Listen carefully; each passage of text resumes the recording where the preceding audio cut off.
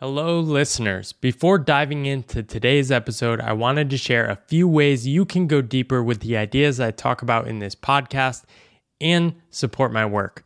The first is my book, The Pathless Path, which many of you have probably already heard about, but if you haven't purchased it already, I really think you'll love it. The second is the Pathless Path community, which I just opened up as a one-time pay what feels right access fee. And in that group, you can meet hundreds of other people from around the world on unconventional paths like me. Finally, I'm working on a second book, tentatively called Good Work, which is going to explore my deeper relationship with work and how that led to a lot of the transformations in my life. You can follow along in my newsletter, Pathless, which you can also find a link to that in the show notes if you want to learn more about that. Without further ado, let's dive into the show. Welcome to the Boundless Podcast, exploring the human side of work. I'm your host, Paul Millard, and I'm fascinated with how we can imagine past the default path to do things that matter. I have conversations with entrepreneurs, freelancers, and thinkers who are questioning the role of work in our lives, who are thinking about how we can unlock creative potential in ourselves and organizations, and are carving new paths in the world to create a more human future of work.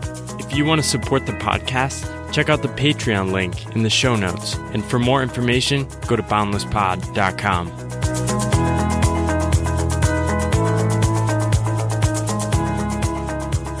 Today, I am talking with Christine Bader, who is currently living in Bali, Indonesia, where we are recording this interview. And she has taken some time off from the working world, potentially a longer-term journey, to focus on family and self. She is the author of Evolution of a Corporate Idealist, When Girl Meets Oil, and a former head of CSR for Amazon before leaving in 2017. A journey she details with an amazing essay I'm going to link up called The Year I Learned to Quit, published in the New York Times. We'll talk about this and more. Welcome to the podcast, Christine. Thanks, Paul. So I wanted to start with that article as a jumping off point, The Year I Learned to Quit, where you talk about saying no to opportunities, including quitting a marathon at the last minute. Mm-hmm. So I wanted to use that to reflect on what was your mode of thinking before that. Instead of learning to quit, how were you operating in the world before that? I love that question. So I was definitely not a quitter, whatever I was, right? So I was what some of those personality tests call a completer finisher. Right. So if you gave me something to do, I was going to finish it no matter what. And it wasn't until first I quit what was supposed to be my dream job at Amazon. I'd been working in corporate responsibility for 20 years, and this was really the pinnacle of that career. But I had to give myself permission to quit because I realized I wasn't getting the time with my family that I wanted to. But it wasn't until after that, when I started training for the Big Sur Marathon as a way to, this was another good goal that I could set for myself. But then my IT band, my iliotibial band, really started killing me. And part of me knew that there was no way I was going to be able to finish this race. But I was looking on all the running blogs, like, how do you know when it's time to quit training for a marathon? And all the articles that I found were like, here's how to push through the pain and cross that finish line. Yeah. And I knew that, hardcore runners. Yeah, exactly. And people who don't quit because we hate quitters, especially in America, right? Like the little engine that could. Like we hate quitters and we love grit. But I knew that it wasn't right for me. So after I quit the marathon, I recognized a lot more parallels with, giving myself permission to quit my job. Looking back, was the marathon a replacement for some of the things you were giving up in the corporate world? Oh, that's a great question. Yeah, I think so.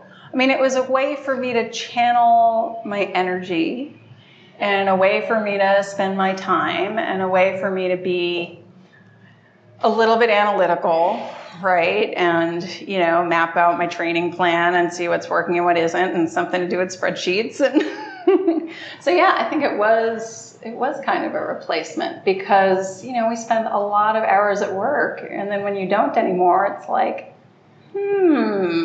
Right. And this is what people say to me now. You can't just not work, right? This is almost a sentiment in the U.S. And I think what I've found in talking to people is that when people take breaks, things do emerge, but it's that gap of saying, oh man, I don't know if I'm able to sit there and wait till those things will emerge. Yeah. And what I found is that you really do need to sit there and shut up for the right things to emerge, right? Yeah. Because after I quit my job, I was telling people, oh yeah, I'm taking some time off. I don't want to do anything for a little while. But I was actually like poking around on LinkedIn and looking for jobs, right? And it wasn't until I kept doing that and seeing opportunities and I'd be like, oh, this one looks interesting. And then luckily I would stop myself and say, no, that would be just diving right back into what I was doing before and that wasn't right. So I really did realize that what I needed to do was clean the slate and shut up and go quiet so that I could actually listen really hard to what was truly compelling to me. And I recognize that's a huge luxury, right, to have the time to do that. But I think it's really necessary to figure out what work is truly mine to do. Well, I think sometimes people get to points where their identities are so wrapped up in that it's not even the resources you have, it's the willingness to go through that period of uncertainty. Yeah. I mean, how was it just going through that and trying to figure out, like, what is my identity? Who am I? Yeah. What's driving me?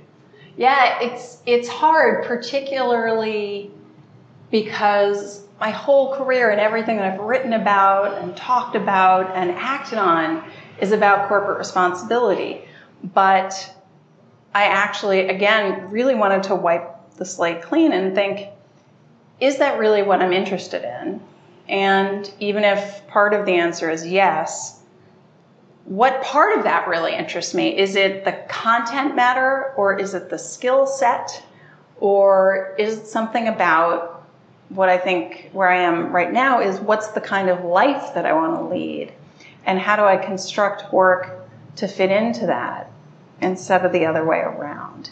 Because I think when we think about jobs and we think about careers, we tend to focus on like either the subject matter, right? Like, oh, I want to go into law or I want to go into medicine, and the content of the job, but not about the kind of life that you want, right? And that's what I'm really interested in right now. Well, and I think early in career, it's easy to miss that point because your whole goal is just to get employed or let somebody hire you to let you learn, right? Mm-hmm. And then thinking about those questions, it's easy to slip away because you get caught up in what everyone else is doing and those narratives kind of take over. Mm-hmm.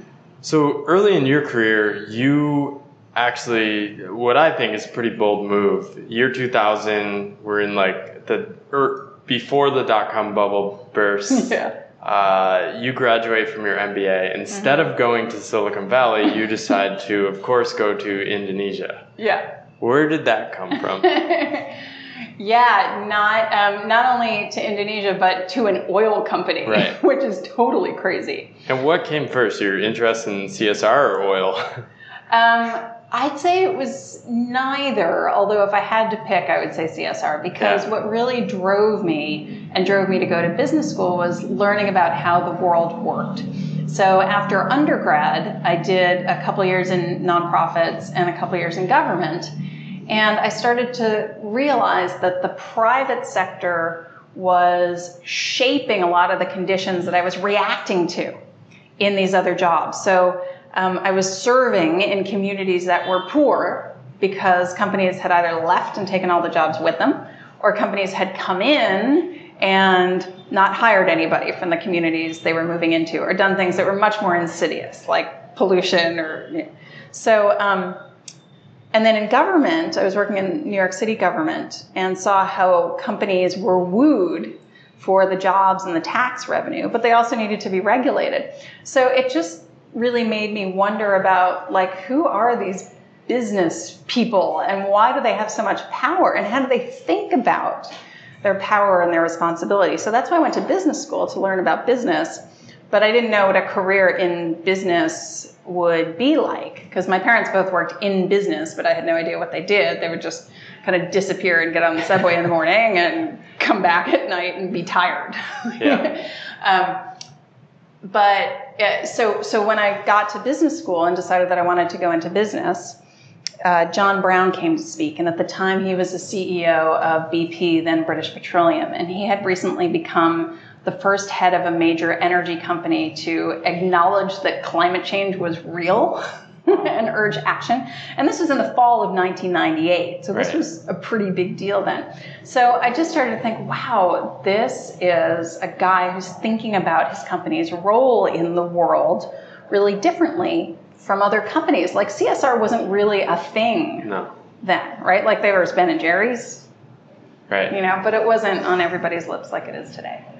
And how did your view of the business world shift when you started working in Asia? I know you also worked in Shanghai and a couple other places, but how did you start to think about it, at least from a global standpoint, or just working at a large global company? Yeah, so I had an amazing run with BP.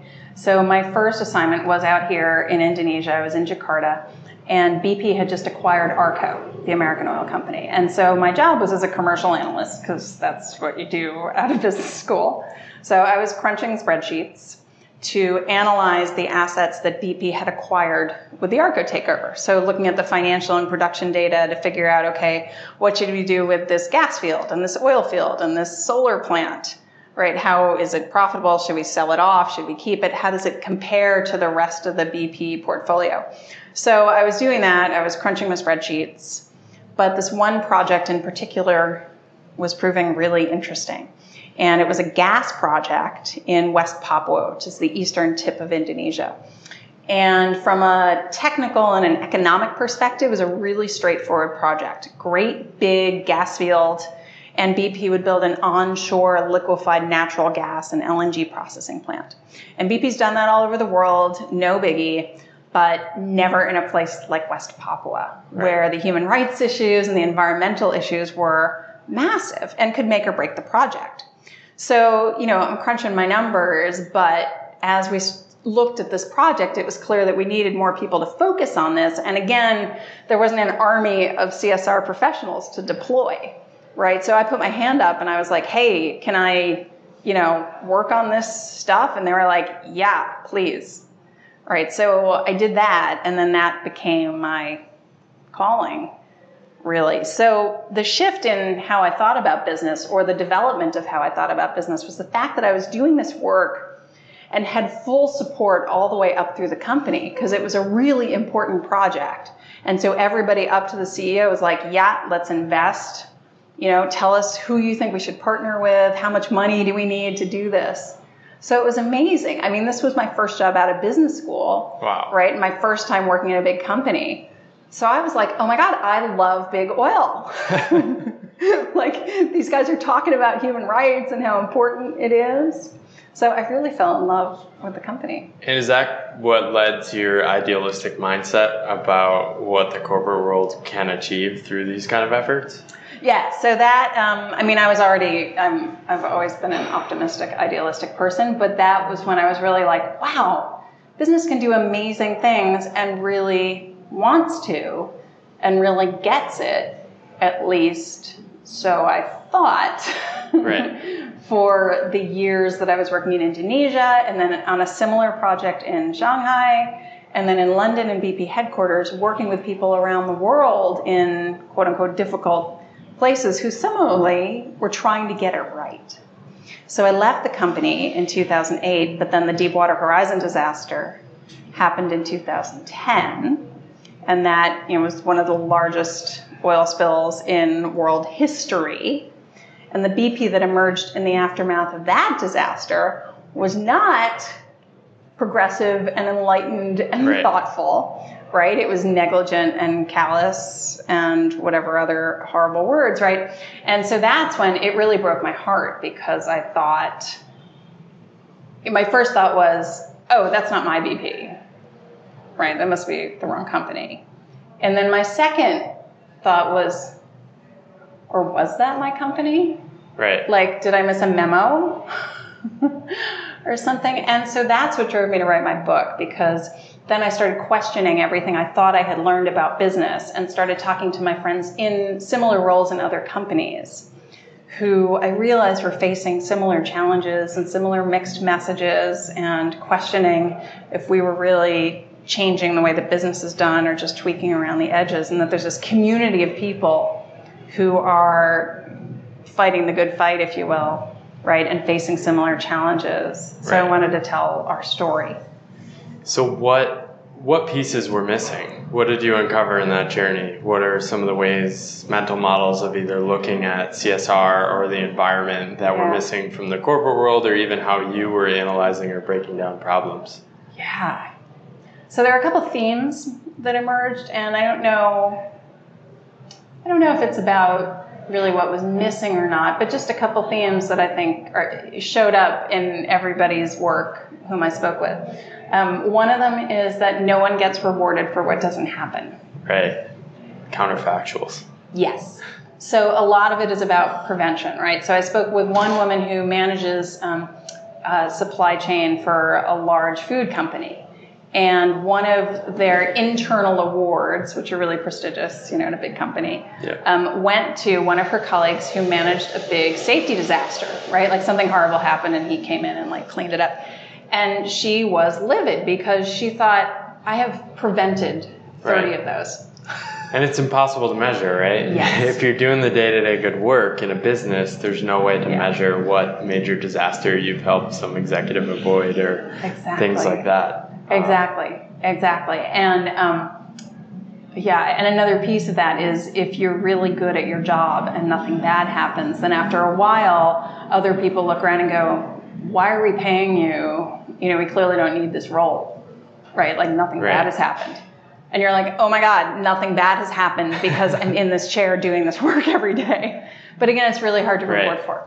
Well, there's also the challenge of factoring in long-tail risks or black swans, as they've been popularized by Taleb, in a spreadsheet, right? Your spreadsheets are going to get rounded to the 100th, and you're not going to cover those long-tail risks. Do you have any evidence that some of this has changed, different ways of modeling this, or since we've avoided major disasters, we kind of just lose sight of it over time? I think that's part of it is, people's memories are short. But I think part of it also is the reputational disaster wouldn't show up in a spreadsheet, but I found that even though spreadsheets are really important, and to the extent that you can make that argument, and I found that particularly oil, gas, and mining people can, because if you have to shut down a mine, one person I interviewed for my book said, that's $10 million a day. Right, of revenue, like easy. Like she knows the number, all of her guys know the number, right? But I think that reputation and appealing to people's visceral desire not to be on the front page of the New York Times is actually incredibly powerful and wouldn't show up on a spreadsheet. So it's a tricky balance, because you don't want to be the kid who cried wolf over and over again, right? And yet there's no shortage of examples that all of my fellow corporate idealists could sort of pull up on any given day and be like, okay, here's another one. Do you want to be next? Right. So that's a card that you need to play strategically and not all the time. But it's very effective. So how did you end up at Amazon, and why did you decide to join at the best possible time? Leading question here. Sure. So my book came out in 2014, and I had a great time for a couple years after that, being on the freelance circuit and just seeing where the book resonated and how much it resonated, not just with people doing corporate responsibility, but people working in HR or ethics who saw similarities in their stories, and people not in companies, people working as activists or regulators who really appreciated the inside view, and even people who had nothing to do with companies professionally but were really intrigued, right? And so that was super fun, but I think being on the freelance circuit, as you know, it can be kind of exhausting, and But I also realized that I'm so passionate speaking about this community of practitioners because I am one. So I started to think, okay, it's time to go back into a company, but where could I possibly go now that I've had such a broad view of different industries, and I wanted to be at a place where it was a unique opportunity, and gosh, what company could possibly, intrigue me so much? Biggest company in the world. Yeah. So not at the time, but now they are. Well, yeah, and even then, You're in terms of historic and innovative and disruptive, right? So that opportunity came up, and it was impossible to turn it down.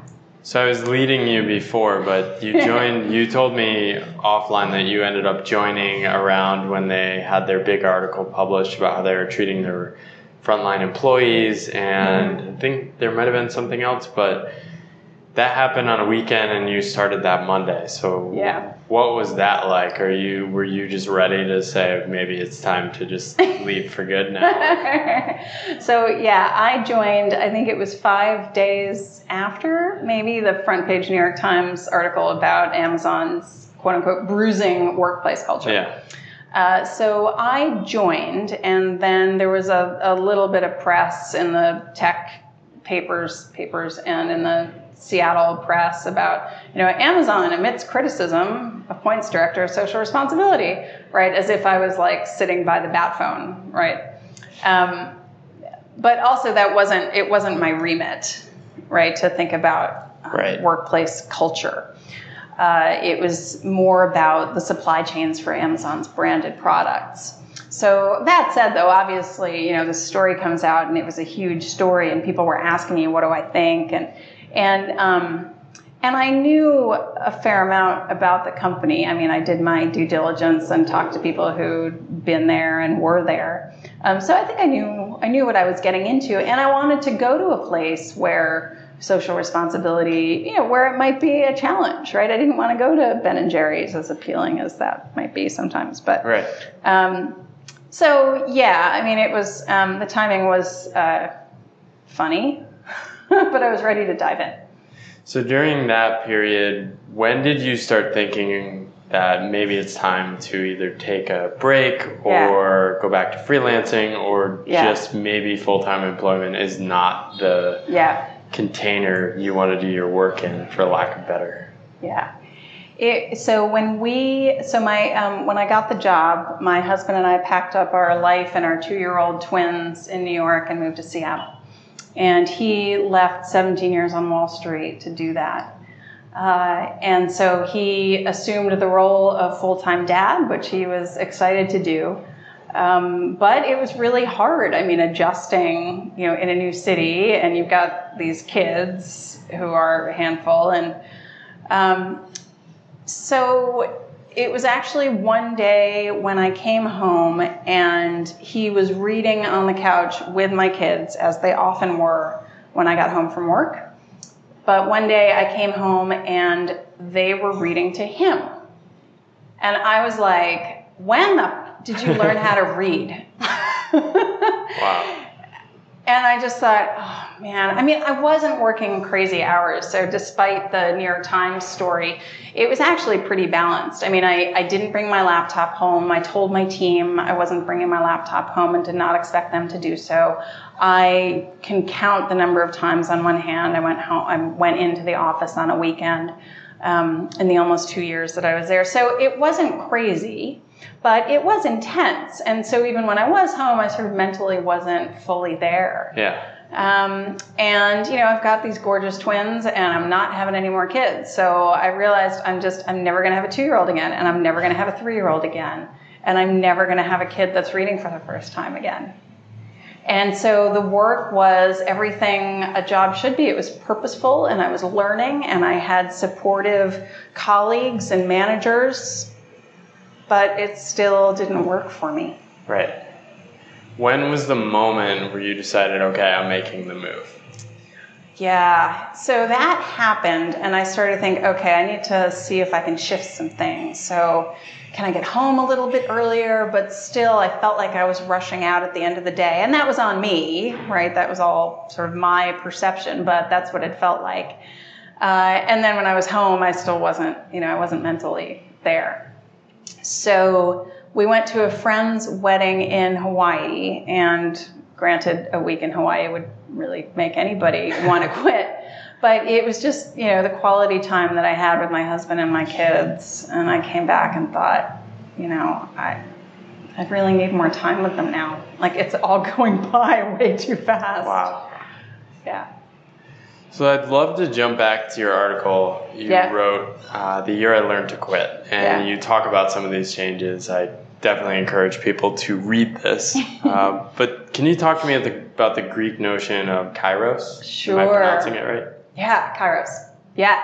So one of the people that I interviewed for that piece was a guy named Wayne Muller, who's written a couple of beautiful books called Sabbath and A Life of Having, Doing, and Being Enough. I might not have the order of those three words right, but they're all in there. So I chatted with him, and he talked to me about how the ancient Greeks had these two different notions of time. And chronos is the kind of linear, marching on, keeps going, doesn't stop notion of time. But kairos is about recognizing when things are ripe, right? It's really about timing.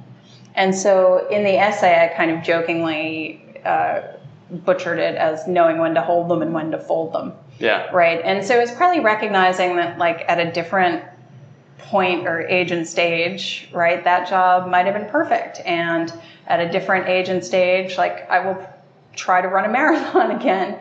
But just right now, I have to acknowledge that it's not right now. And there's nothing that I can do to make things ripe, right, when they're not. And that's part of why being in Bali is such a great experience. One of the things that we're doing here is my husband and I are going once a week to spend the day with a group of rice farmers. And we go there and we plow the fields and we're planting, but we do a lot of sitting around. And some of us who come from business backgrounds are trying to figure out how can we help them optimize and maximize their production.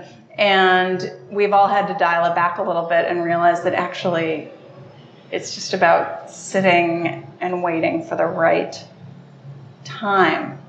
So that's why also, this notion of really going dormant and not trying to push the next opportunity or kind of yank the next opportunity out of thin air and impose it on myself, how realizing that isn't working, right? And that going dormant is actually a very natural thing to do. And when Wayne Muller and I spoke, we talked about how humans are the only species that really resist the need to go dormant, right? Because the bears don't go, oh man, I gotta hibernate again. I'm too busy. Like, I'll do it next season, right? Like, you have to in order to survive. You can't put it off or cut it short. Right. Right? And trees go dormant, plants go dormant, right? A lot of species go dormant. And we're the only species that try to push through it and deny that it is a part of living on this earth. That's fascinating. I love that framing of kairos versus chronos. Yeah. I think chronos, you clearly can see this in career thinking, right? Modern career thinking, I think because of an aberration of history, of a steady period of some people had certain steady paths and these ladders, that we think that a career should be this steady ladder and you should never take a pay cut, you should never take a break, you should always be working towards the next thing. The next bigger thing, yeah. And there's always a bigger thing, right? I used to work with CEOs of boards, and the CEOs would come to us and say, how do I get on a board? Right. Right? It's like, do you not have enough to do? Aren't you good now? And I hear this from people I have conversations with in their careers, and they say, I don't have time to take a break or rest. And I think we need new language, and I think words like this are powerful. And also just reading Greek and Roman philosophy, for me, discovering words like leisure didn't mean what they mean now. Leisure now means not working, right? Whereas then it may have actually involved some working, but something you were drawn to, something that was actively energizing you and bringing you alive. Yeah. So I love that framing of different ideas. Yeah, and I love, Paul, about, your thinking and writing, how you've really been diving into the history of work and of thinking about work, because it's something that really fascinates me too, because we have to understand the context that we've been coming from, right? Because then those of us who are trying to do something a little bit different, it's really helpful to understand where we're going to be swimming upstream, right? And what trends are we working against, so that when something feels really difficult, right, it's like, oh, well, yeah, this is about 50 or 300 years or whatever of history that we've been building up to this point. When I try to frame it around what are the questions, what is it all for, right? Yeah. We started farming to feed ourselves. Then we started trying to farm more efficiently so we could feed more people with less work. Yeah. Right? And then we did this industrially, and I mean, John Maynard Keynes wrote this article 90 years ago around aspirations for our grandchildren, saying we'll probably solve our basic economic problem of meeting food, shelter, and health. And working a 20-hour work week, or he's saying we have this urge to still do things. So we're going to have to figure out a way for us to work, right? And I think Europe is experimenting with this 4-day work weeks. In the Nordics, they're doing 30-hour weeks and experimenting different modes of working. But I think it all starts with answering the question, what is it all for, right? Yeah. So I think this question of what is it all for, one of the things that I've been able to do with this luxury of some time and space to really think about it is, first, when we got here and when I left the job and we were trying to figure out what to do, part of me was like, wow, work, I don't know about work, like the working world, and it just didn't work for me. And would I be able to do that again? I mean, I had a really purposeful job. And so what I've been able to do here is, again, as I've gone quiet and really seen what's popped up, like what opportunities for projects and things to get involved in, what really compels me, I think what I have realized is that there are skills that I have and experiences that I have that I am really good at and can use to serve others and can use to have an impact in the world and help other people move forward with their aspirations and help organizations move forward. And I really want to do that. So that's been great to realize that, oh, okay, that for me is work, right? It doesn't have to be about this title. It doesn't have to be about managing a big team in a big company. It doesn't even have to be about CSR or whatever, but it's about my skills and my experience and really putting those to work. So, okay, that to me is work. Now, how do I build a life where I can do those things and have all the time that I want and need for my family and for life and for living and for everything? How do I now put together the package? Right. So that for me has been a real awakening in the past couple months of being here. So one challenge I see with that is a lot of people get to that point and they also layer on, I must make money for all of that, right? Yeah. And that is where I think people come into challenges, either because they're not willing to kind of put in the work over a certain period of time, two, they don't have the resources to take these leaps, or three, like it just may not be something you can make money for, right? Like people take care of their parents, and that is a form of work. People take care of their kids. We show kindness to strangers. We help people out just with conversations, and we don't value some of these things. Right. How are you thinking about making sense of all that, like moving forward in your life? Yeah, it's a good question, and I don't know the answer yet. I do know that some of the skills and the experience that I have, thankfully, are totally monetizable, if that's a word, right? Like I have expertise in corporate responsibility and companies need that. I have skills in facilitation and speaking, and those are things that I can get paid for. so it's trying to figure out, for me, it's not so much the what, but it's, and the why, but it's more of the how, of how do I now construct this life? But I fully appreciate, what intrigues me now about this inquiry is that this can't be a conversation for the privileged, right? Like, work is broken for people of all classes. And who needs more space more than people who are trapped in debt with family obligations, with medical bills, right? And so I'm really interested in this inquiry now because clearly there are policy changes that have to take place, right? In the U.S., obviously, like healthcare, right, is a huge one. Healthcare, childcare, parental leave, right? And so what are all the dimensions that we need to look at in order to fix work, right? So there are policy changes that need to take place. There are changes that need to take place within organizations, either, within companies themselves, and then there are lots of startups who are trying to figure out, like, create tools for others or whatever to make work better.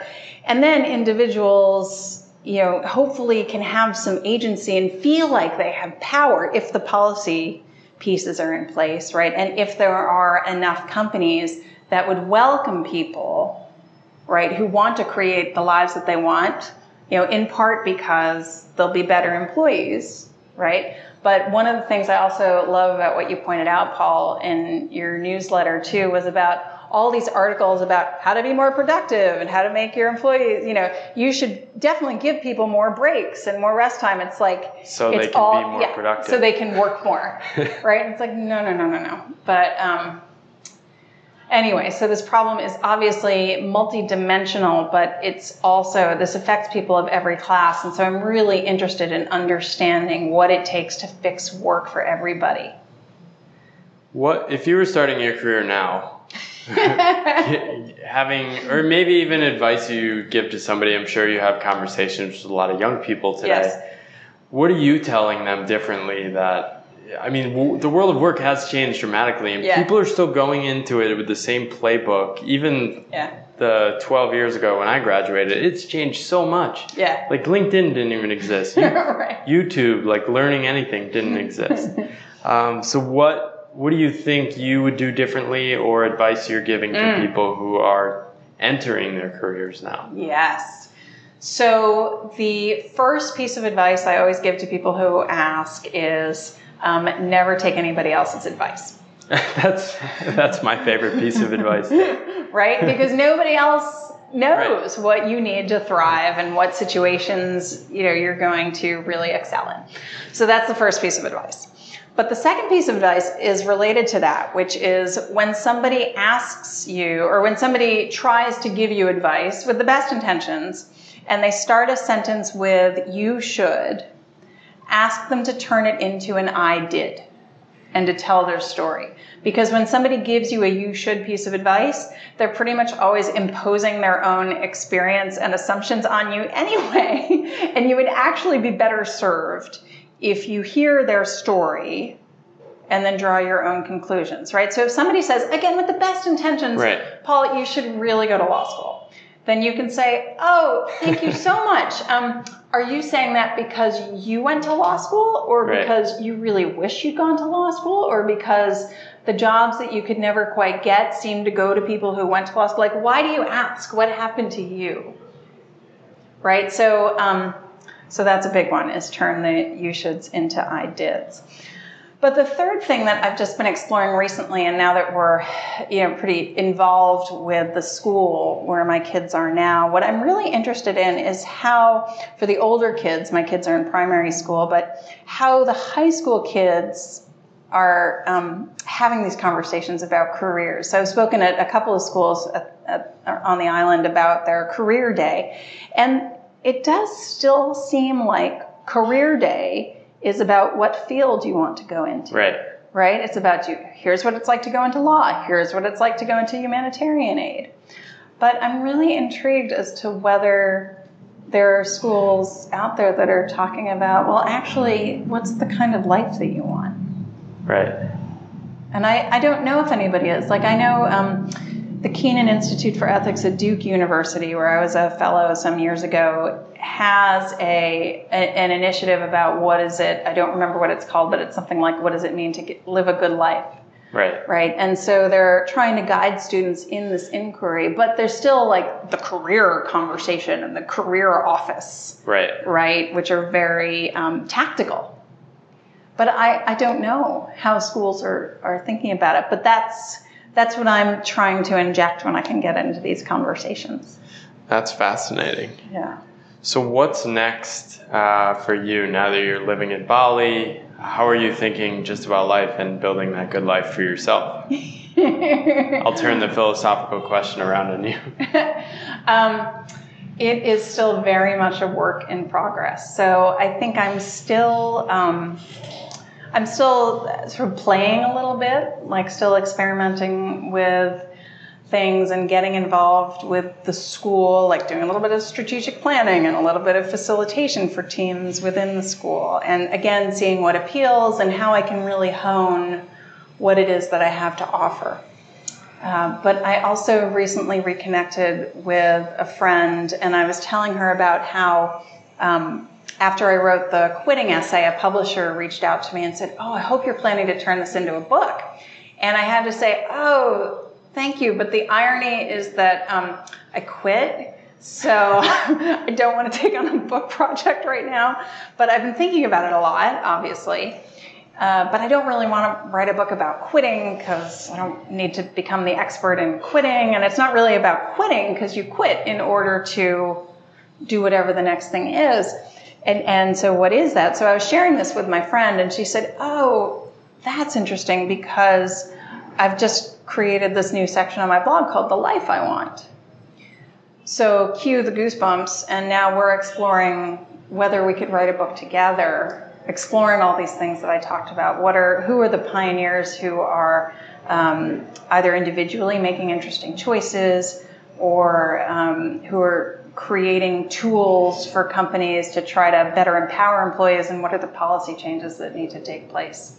So I think that, part of that skill set that I know I have to offer is to write in service of others. And so this is most likely going to be a big part of whatever the next piece is. But the funny thing is that when we first talked about it, I thought, oh, I still don't know if I want to take on a book project, right? Because what I'm cultivating here is these wide open spaces, and I don't want to encroach on that. But then I thought, whoa, this is exactly what the book is about. Right? So it's a sort of meta, can I do this piece of work without it taking over my life? And the piece of work is about how do you work without it taking over your life? Well, I think these are the challenges that the future of work helps solve and still presents. Because many people are still looking at something like creating a book as the same process you probably went through in 2013, 2014, right? Which is through a publisher, highly focused work, really intense, working with editors. But I mean, even now there's different ways to do that. Yes. You look at like the Chinese ecosystem, and people write one chapter at a time, and then all the readers pay you to write the next chapter. Which is crazy, and you have things like Substack, and so I think there's so many different ways to do this, and I think that's a lot of what the future of work is about, which is reinvention of the way we imagine how to do things, and also just how to be in the world. Yes.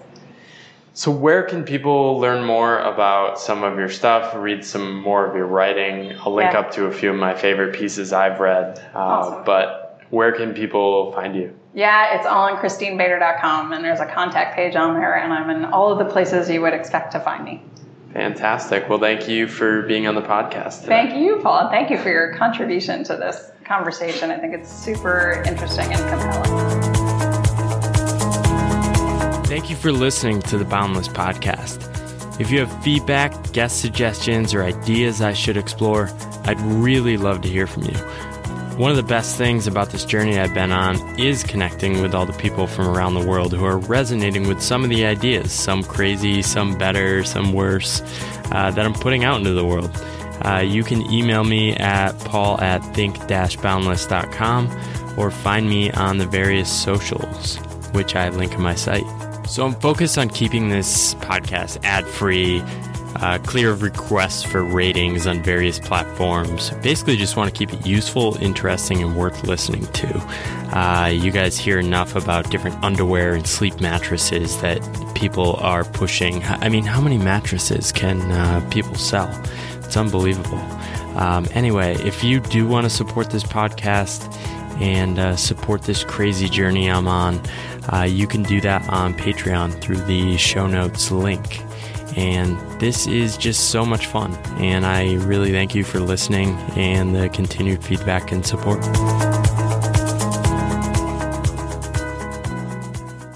Hey all, thanks for listening to the episode. I really appreciate the support and especially always love when people reach out letting me know what they think about the specific episodes. If you want to go deeper into Pathless Path world, you can of course check out my book. It's sold. It's going to hit 50,000 soon. I think by the time you're hearing this, it will probably have already sold 50,000, which is mind-blowing. But I continue all the support of people that buy and share the book. If you want to meet others on Pathless Paths, I have a community, which you can find at pathlesspath.com/membership.